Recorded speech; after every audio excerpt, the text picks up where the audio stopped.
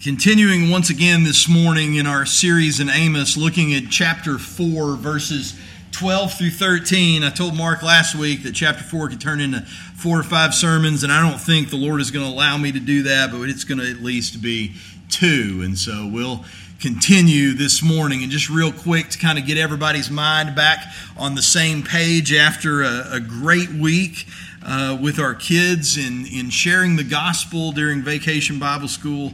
Man, we were particularly blessed. I know everybody's tired, but let's take a moment to focus up here and turn our attention to the word of the Lord. The reality is, when you look to the book of Amos, that the kingdom of Israel finds themselves in the position they're in, not by happenstance, but instead because as goes the king, so goes the kingdom. And centuries before, under the reign of the first king of northern Israel, Jeroboam I, he committed a grave atrocity before the Lord of the heaven and the earth. It was not simply demonic paganism that he dove off into, but instead fearing the worship of the one true God in Jerusalem would ultimately lead the heart of the people of Israel back to the house of David and thereby undermine his political aspirations. Jeroboam refashioned God in the manner that he thought he needed him to be, and in doing so blasphemed. It says in 1 Kings chapter 12 that the king took counsel, and he made 2 calves of gold, and he said to the people, "You've gone up to Jerusalem long enough. Behold your gods, O Israel, who brought you up out of the land of Egypt." And having removed the immutable standard of righteousness from the midst of the people, they fell into the vilest of depravity, into the madness of believing their own deceitful hearts above the truth that was set before them. Centuries later, during the reign of Jeroboam II, his namesake, 2 years before the earthquake, Amos, a shepherd from Tekoa, did not hear the word of the Lord, he saw it. For it says in Amos chapter 1, verse 2, that the Lord roars from Zion and utters his voice from Jerusalem. The pastures of the shepherds mourn, and the top of Carmel withers. When the Lord himself roars forth from Zion, his people come trembling. But the wicked harden their hearts. And in such roaring, a very partial God shows no partiality. We see him roar at the Syrians, at the Philistines, at the Tyrians and the Edomites, at the Ammonites and the Moabites, even at Judah herself. But he is particularly focused in the book of Amos upon the northern kingdom of Israel, for they are a particular people to him. They are set apart. The psalmist writes in Psalm 147 that he declares his word to Jacob, his statutes and rules to Israel. He has not dealt thus with any other nation. They don't know his rules. Praise the Lord. When the Lord has a people that is particularly set apart to him, then his eye is turned particularly towards them. For with much blessing comes much responsibility. And there is an anger that comes out of love that is stronger than any anger that springs forth from hatred. An anger that is able to accomplish the very loving thing which sinneth. For he says to Israel in Amos chapter 3, verse 2, "You only have I known of all the families of the earth, and therefore I will punish you for all your iniquities." And so, in Amos chapter 4, verse 1 through 2, the Lord says, listen to this word. Listen to this word, you cows. Hear this word, you cows of Bashan, who are on the mountain of Samaria, who oppress the poor, who crush the needy, who say to your husbands, "Bring, that we may drink." The Lord God has sworn by his holiness that, behold, the days are coming upon you when they shall take you away with hooks, even the last of you with fish hooks. Hear this word, O you cows.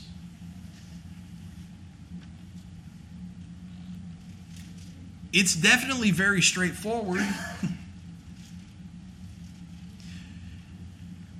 The prophet sees a word from the Lord. He sees the Lord roaring forth from Zion, and the word that comes forth is, hear this word, O you cows of Bashan. Now, that is not what we would rate today as being a seeker-friendly statement. And you have to ask yourself, why so insulting? Because, guys, I don't know if you realize it or not, but this is not a cultural thing. It doesn't matter if you're from the East. It doesn't matter if you're from the West. It doesn't matter if you're from the 20th century BC or if you're from the 7th century AD, or flip those.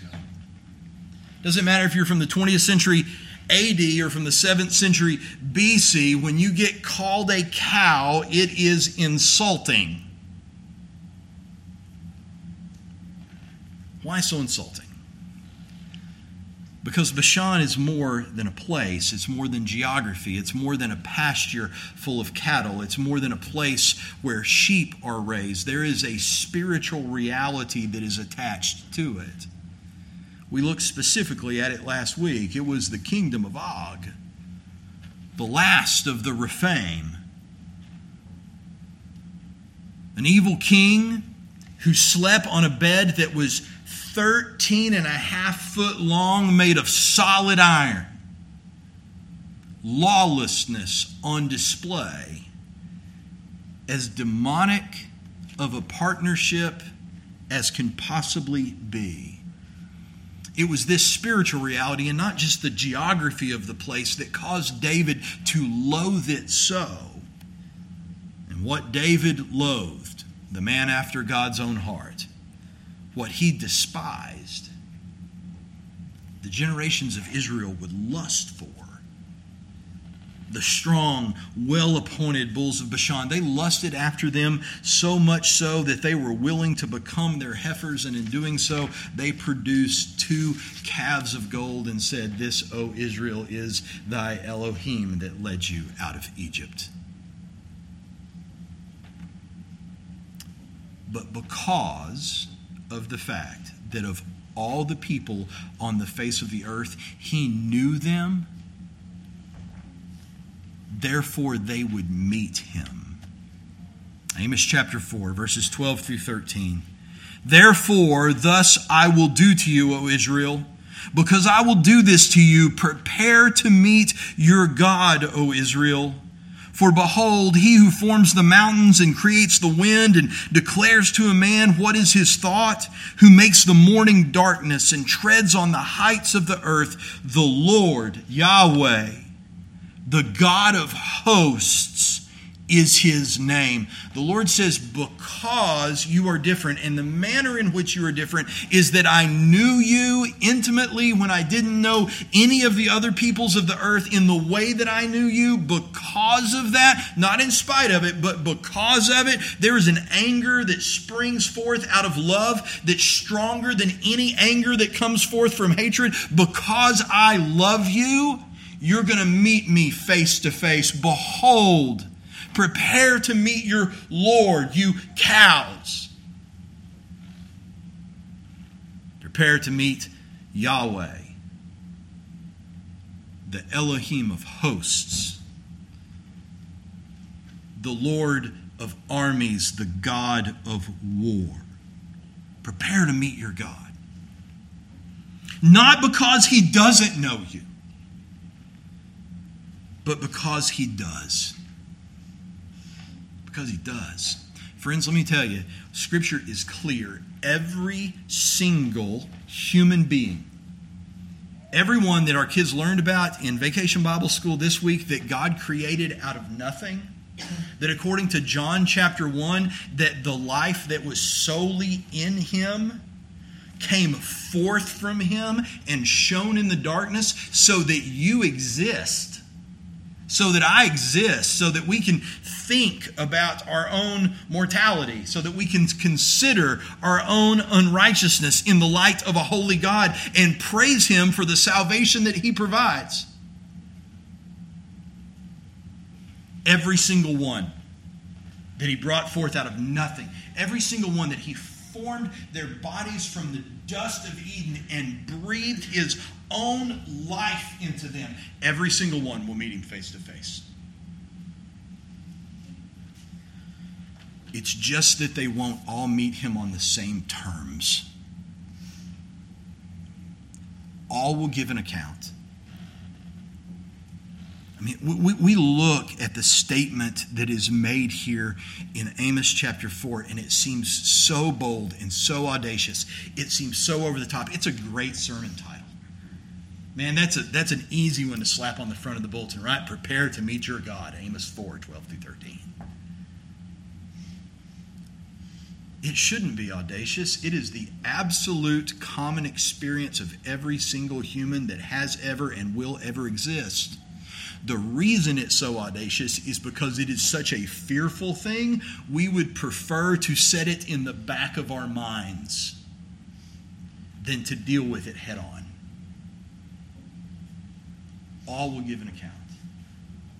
Jesus said it like this, and it's all through Scripture. I mean, we could go anywhere. We could go to Genesis, we could go to Revelation, we could go anywhere in between. But Jesus said it like this in Matthew chapter 12. In Matthew chapter 12, verse 33.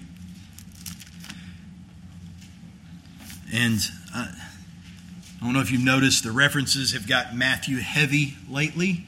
It's a small group this morning. We'll just let the cat out of the bag a little bit. It's because that's what we're prepping to go to when we finish with Amos. And so when it's on your mind, that's what you do. Jesus says it like this in Matthew chapter 12 in verse 33. Either make the tree good and its fruit good. I love that statement. Make it this way. Either make the tree good and its fruit good, or make the tree bad and its fruit bad, for the tree is known by its fruit. You brood of vipers, how can you speak good when you are evil? For out of the abundance of the heart the mouth speaks. The good person out of the good treasure brings forth good, and the evil person out of his evil treasure brings forth evil. I tell you, on the day of judgment, people will give an account for every careless word they speak. For by your words you will be justified, and by your words you will be condemned. Now, guys, that is a point-blank statement that covers both the positive and the negative aspects of the logic by which it is made. You will give an account for every word. Whether intentional or careless, by it, you will either be justified or condemned. Paul says to the Romans in chapter 14, you guys remember from just a few months back, we will all stand before the judgment seat of God. For it is written, as I live, says the Lord, every knee shall bow to me, and every tongue shall confess to God. So then each one of us will give an account of himself to God. Do you know what that looks like? It looks like Job chapter 38 through 40. Where the Lord says, I've been listening to you run your mouth, Job, for years. And what you're going to do now is quit talking and you're going to answer me. David's son Solomon said it this way in Ecclesiastes chapter 12. The end of the matter. Man, you got to love Solomon. He knows how to get right to the point. Here it is. This is the end of the matter. The end of the matter. All has been heard. Fear God and keep His commandments, for this is the whole duty of man. For God will bring every deed into judgment, and with every secret thing, whether in good or in evil. Such is the plight. Such is the fate of the sons and the daughters of Adam. We will stand and we will give an account We will answer, not generally speaking for the totality of our existence, but down to the very minutia of what was said intentionally, what was said unintentionally. It goes further than that. Even beyond that which was said and simply to that which was thought and that which was felt. Now there's a fearful thought, friends, is the Lord is going to hold me to account for the things that I feel. Looks like this in Revelation chapter 20. Everybody's going to stand before Him. What's different is going to be the terms. In Revelation chapter 20, verses 11 through 15, John records this. And then I saw a great white throne and Him who was seated on it, and from His presence earth and sky fled away, and no place was found for them. And I saw the dead, great and small, standing before the throne, and the books were opened, and another book was opened, which is the book of life. And the dead were judged by what was written in the books, according to what they had done. And the sea gave up the dead who were in it. Death and Hades gave up the dead who were in them. And they were judged, each one of them, according to what they had done.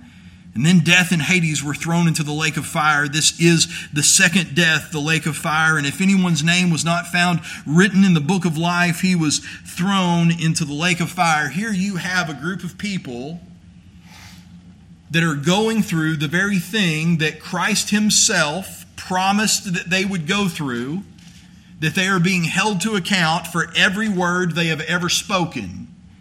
They're being judged in this instance in Revelation chapter 20, not according to what Christ did on their behalf, but instead they're being judged according to what they have done. I can think, if I can make personal testimony, this is not a statement that is based on high doctrine. Personal testimony. I can think of nothing more terrifying to me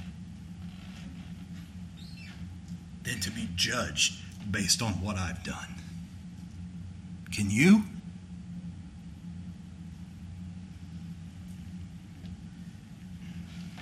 I don't even know the darkness of my own heart.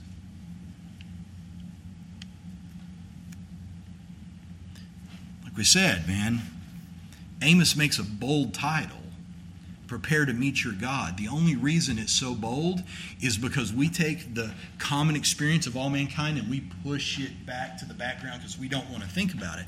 Because when we start thinking about this stuff and we start looking at who we really are apart from Christ, it is a terror to think of what it'll be like to be stripped naked standing before a white throne from which earth and sky fleet away.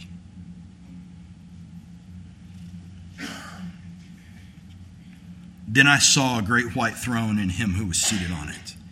And from His presence, earth and sky fled away, and no place was found for them. It is the definition of naked.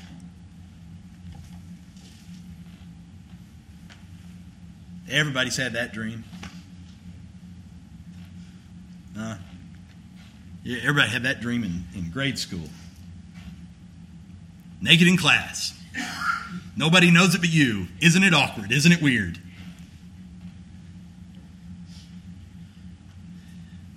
This is naked before the assembly of all sentient beings in existence, and you're not the only one that knows it. Everybody knows it. The sky. Have you ever been in a situation where something was so awkward that you were embarrassed on behalf of someone else? Right? Okay.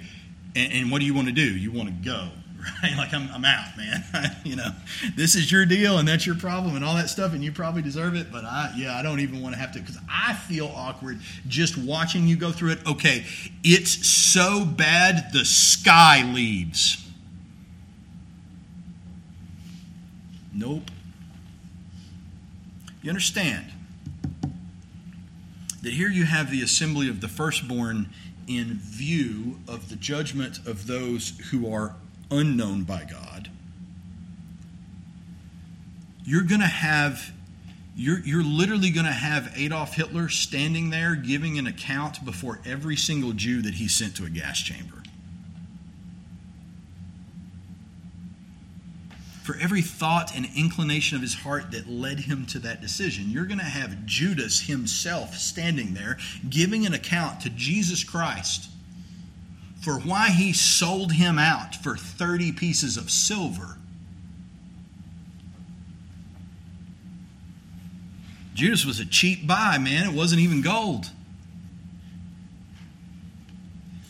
Earth and sky fleet away. The author of Hebrews said it this way in chapter 4, "For the word of God is living and active, sharper than any two-edged sword, piercing to the division of the soul and the spirit, of joints and of marrow, and discerning the thoughts and the intentions of the heart. No creature is hidden from his sight, but all are naked and exposed to the eyes of him to whom we must give an account." Friends, those kind of scriptures, if you really consider them, should cause us to take a long look in the mirror. It's not about just what you say. Jesus says you will give an account for what you say. Behold, prepare to meet your God. But it's not just what you say. It's also what you think and what you feel. Matthew chapter 5, verse 21, "You have heard that it was said to those of old, 'You shall not murder, and whoever murders will be liable to judgment.' But I say to you that everyone who is angry with his brother will be liable to judgment. Whoever insults his brother will be liable to the council, and whoever says 'you fool' will be liable to the hell of fire." Or as Jesus will say in Matthew chapter 5, "You have heard that it was said, 'You shall not commit adultery.' But I say to you that everyone who looks at a woman with lustful intent has already committed adultery with her in his heart." When we consider ourselves, we often consider ourselves to be more righteous than our neighbors. Friends, the reality is by the standard that Jesus gives, there's not a single person of age in this room that is not a murderer and adulterer.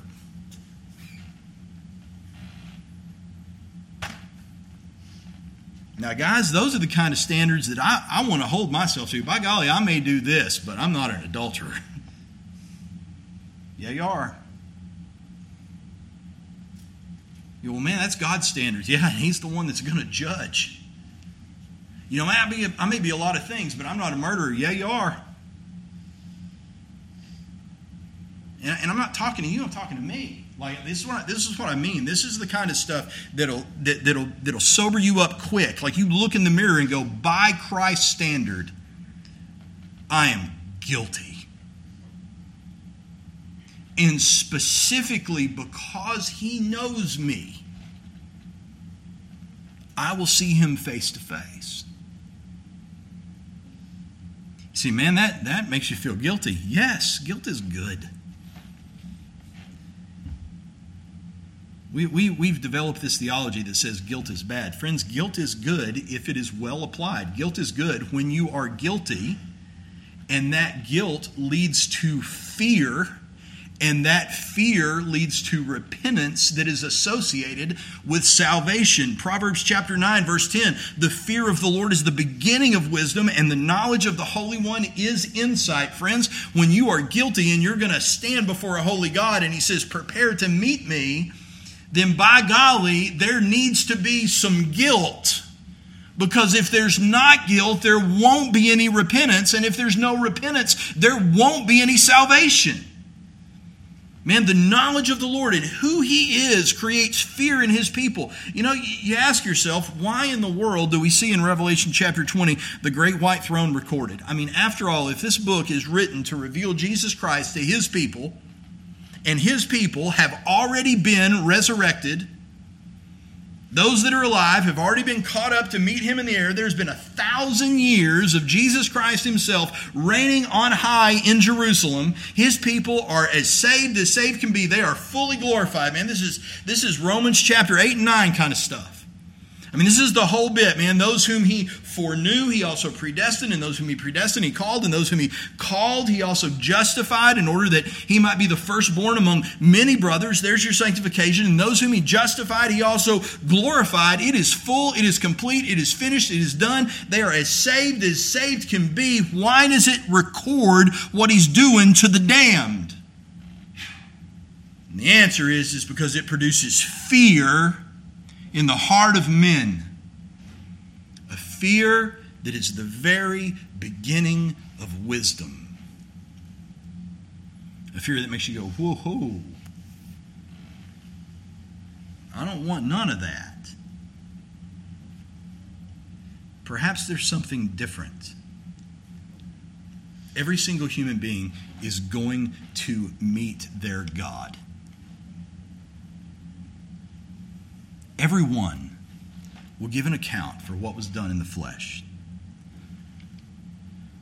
But some will meet him in a way that is particular, unique, and holy out of all of the rest. Some will meet him in grace.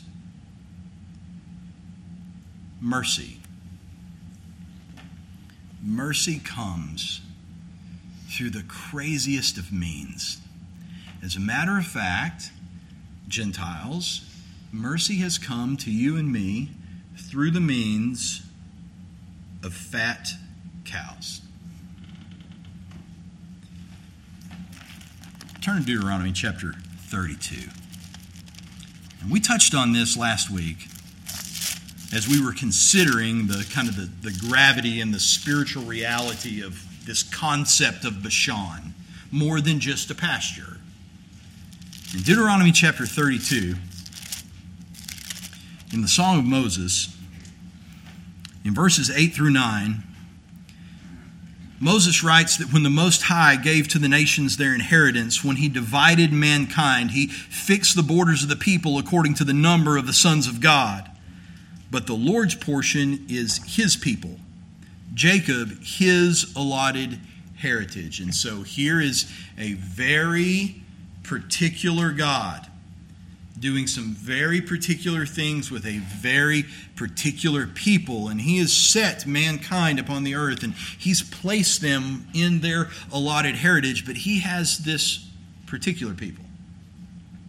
This particular people in Jacob through which all the earth will be blessed, and he has set them apart as his allotted heritage. But those people are stiff-necked people. They're rebellious people. They're a people that murder and commit adultery in their heart and will answer for every single careless word they have ever spoken. It speaks of their rebellion in verse 13 when it says that he made him, that being Jacob, to ride on the high places of the land, and he ate the produce of the field, and he suckled him with honey out of the rock and the oil out of the flinty rock, curds from the herd and milk from the flock, with fat lambs, rams of Bashan, and goats with the very finest of the wheat. And you drank foaming wine made from the blood of the grape. But Jeshurun, Jacob, grew fat, and he kicked. He grew fat, stout, and sleek, and then he forsook the God who made him and scoffed at the rock of his salvation. They stirred him to jealousy with strange gods. With abominations they provoked him to anger.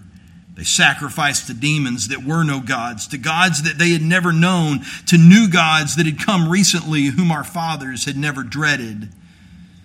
You were unmindful of the rock that bore you, and you forgot the God who gave you birth. And yet, in the midst of their rebellion, not even in spite of their rebellion, but the Lord using their rebellion as means by which to bring his mercy and grace to the whole world. In the midst of their rebellion is grace. Moses doesn't stop here. he sets the stage. He says, okay, the Lord had something he was doing. He picked this people, and he picked them particularly. They were different than everybody else. He set them apart. He gave them all of the blessings that they could ever possibly want, and they proved that that was not sufficient for them. They turned from the blessings of the Lord instead, and they pressed into rebellion. They grew fat. They grew sleek. They kicked. They would not acknowledge the rock from which they were supplied. The Lord saw it and spurned them because of the provocation of his sons and daughters. And he said, I will hide my face from them. I will see what their end will be, for they are a perverse generation, children in whom is no faithfulness. They have made me jealous with what is no God. They have provoked me to anger with their idols, so I will make them jealous with those who are no people. You need to perk your ears up right here, because he's talking about you. They have made me jealous with what is no God. They have provoked me to anger with their idols. So I will make them jealous with those who are no people. I will provoke them to anger with a foolish nation. For a fire is kindled by my anger, and it burns to the depths of Sheol, devours the earth and its increase, and sets on fire the foundations of the mountains. Because there is an anger that comes out of love that is more powerful than any anger that ever came out of hatred, and it is capable of achieving the ends on which it is founded. It is capable of bringing the beloved to himself. It's why Paul quotes it in Romans chapter 10. Romans chapter 10, verses 11 through 21. For the scripture says, everyone who believes in him will not be put to shame. There is no distinction between Jew and Greek, for the same Lord is Lord of all, bestowing his riches on all who call on him. For everyone who calls on the name of the Lord will be saved. Praise the Lord, we quote that scripture. It's very unfortunate that we don't tie it back to the Old Testament reality from which the promise came. How then will they call on him whom they've not believed? And how are they to believe in him whom they have never heard? And how are they to hear without someone preaching? And how are they to preach unless they are sent? As it is written, how beautiful are the feet of those who preach the good news. But they have not all obeyed the gospel. For Isaiah says, Lord, who has believed what he has heard from us? So faith comes through hearing, and hearing through the word of Christ. But I ask, have they not heard? Indeed they have, for their voice has gone out into all the earth, and their words into the ends of the world. But I ask, did Israel not understand? First Moses says, I will make you jealous of those who are not a nation. With a foolish nation I will make you angry. Then Isaiah is so bold as to say, I've been found by those who did not seek me. I've shown myself to those who did not ask for me. But of Israel he says, all day long I've held out my hands to a disobedient and contrary people. The reality is,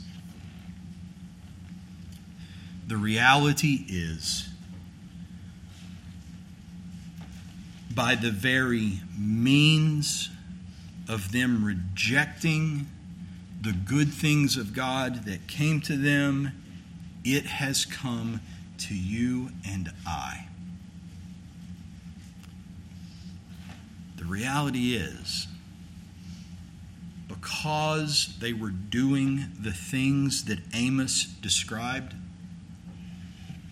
you and I find ourselves watching from the gallery of the white throne instead of standing before it. Make no mistake, every single man, woman, and child will stand and give an account for what they have done in the flesh. What is different is the terms on which they will give it. Because some will be condemned and some will be justified.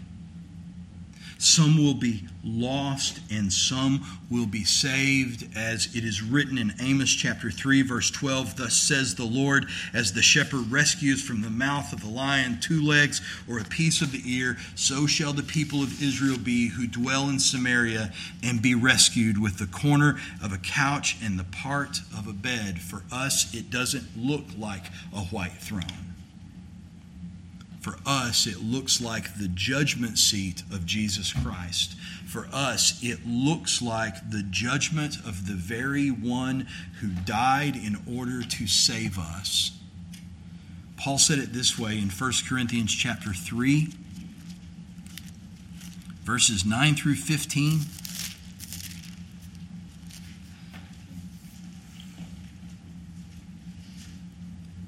For we are God's fellow workers. You are God's field, God's building.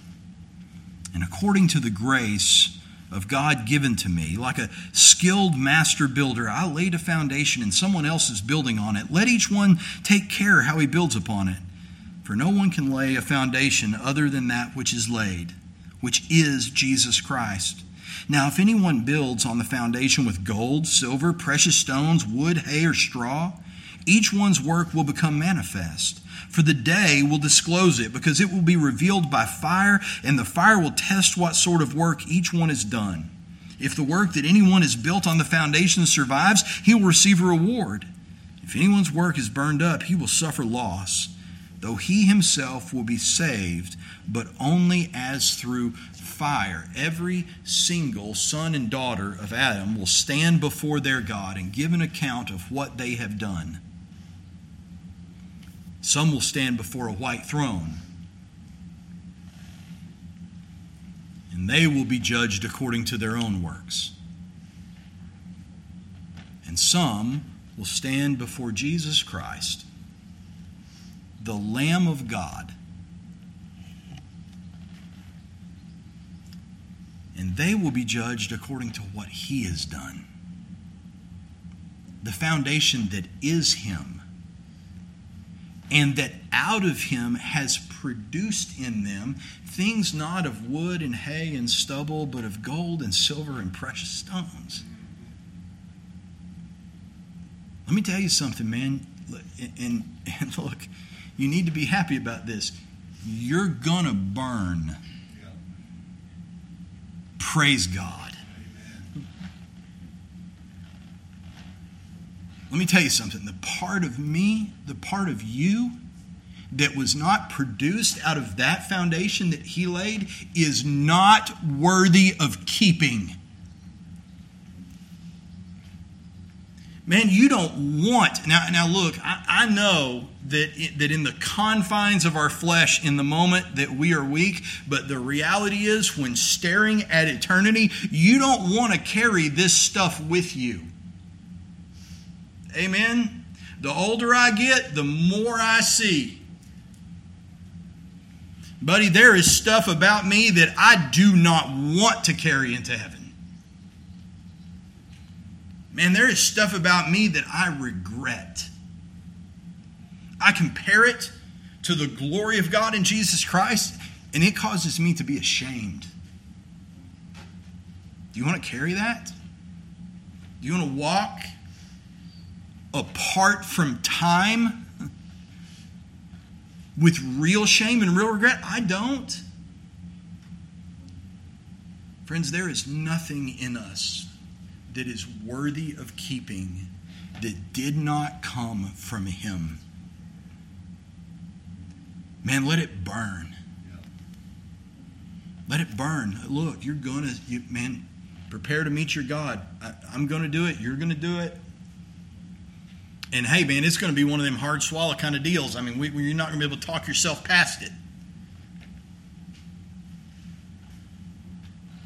But here's what we know. What we know is you will either stand before a white throne and the terror of his holiness, for which you will never live up, or you will stand before a fountain filled with blood.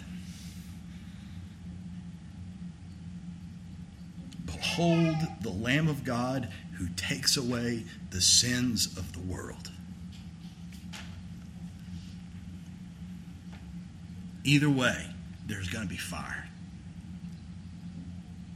And so I would point you once again this morning back to Ezekiel chapter 20. Because listen, guys, here's how salvation comes, right? This is when we're in Romans 9. Paul when he's talking about the providence of God in salvation, and he's laying out how the promise came to men, and he knows that the flesh of men is going to despise the way that God did it, and they're going to accuse God. They're going to try to call him on the carpet, and he does all the rhetorical questions. You're going to say this, you're going to say this, you're going to say this. And at the end of the day, he just says, listen, shut up, because this is the way the promise came. So do you want it or not? Do you want it on his terms? Because this is how it's going to be. You're not going to be able to church it up. You're not going to be able to go Jeroboam the first and say, well, we need him to kind of be this way. It's like, this is how it came. Parts you're comfortable with, parts you're uncomfortable with. Okay, so here it is in Ezekiel. Same kind of thing. As I live, declares the Lord God, surely with a mighty hand and an outstretched arm and with wrath poured out, I will be king over you. Man, how is Jesus going to be king over them?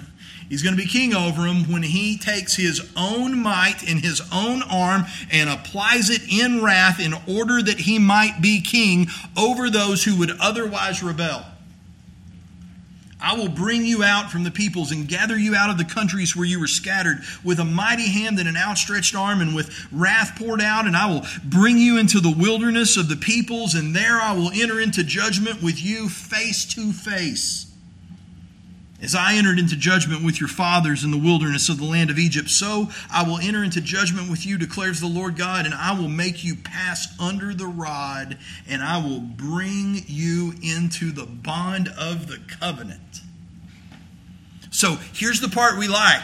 I'll be king over you, and I'll bring you into the bond of the covenant. Here's the part we don't like. The way that I'm going to accomplish that is the rod of my wrath that I bring you under to get you there. Can we have the bond of the covenant without having the rod of wrath? I suppose that God could do it however he wants, but what we know is that he chooses the way that is always the best. And so if you want all things to work together for good, then apparently no. Nope, you can't. You want the bond of the covenant, you want him to be king over you, this is the way it's coming. And so here's the question. And this is what it really boils down to. So, man, here's the gospel, okay? Here it is. And here is Romans chapter 10, and those that are going forth preaching, telling you to come to it. Do you trust him?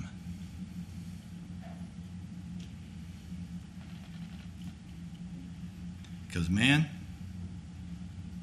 one way or the other, you're going to burn. One way or the other. One way or the other, man. It can be a white throne and an eternal fire that is never quenched, or it can be the loving kindness of Jesus Christ that removes all of the junk that you wouldn't want to enter into eternity with anyway. Now, look, that's spooky. Because here's the deal, guys. No matter how much introspection we do, there is going to be stuff in his perfect judgment that he deems to fall short that we're going to think is precious. So there's going to be stuff about me that, like, at the end of the day, when I really, look hard and go, oh yeah, all that stuff's the terrible stuff that I'm ashamed of, and man, I want that to go away, and I sure don't want to carry that weight into glory with me. Please, Lord, burn that up. But here's some stuff over here, and this right here is actually really good, and he's going to look at it and go, no, it's not. That's burning too. Because that's not me in you. Man, I'm going to have my little binkies that I thought was pretty good stuff, and he's going to go, nope, burn it. Do you trust him? This is the gospel, man. This is the question that is laid before men. The question is not, do you want to go to heaven or do you want to go to hell? That's not the question. The question is not, do you want to be on this list or that list? The question is not, what boxes do I need to check? What things do I need to do? That is not the question. That's not the gospel. The gospel is this. Do you trust him to be faithful to do what is actually good? And if you do, come and die, that you may live. This is why you have to trust him, because this is what he is asking. This is what he is asking. Come and die, that you may live. And I look out today and I look at a whole bunch of people that have come to the Lord and died so that they may live. Maybe there's somebody here today that needs to die so that they can live. That's between you and the Lord. But here's what I know. Whether we're telling it to 59 kids at Vacation Bible School or whether we're telling it to the cashier or the cart guy that's stacking up carts in the parking lot at Walmart, the message is always the same. And it is not, guys, no wonder the world looks at the church. You know, if the world looked at the church with the kind of disdain that we see in the New Testament, at least that would be fitting. I think a lot of times today the world looks at the church as just being kind of silly and goofy, and it's because we're not presenting a gospel so often that's anything less than silly and goofy. And so here it is, man. Look, do you trust him?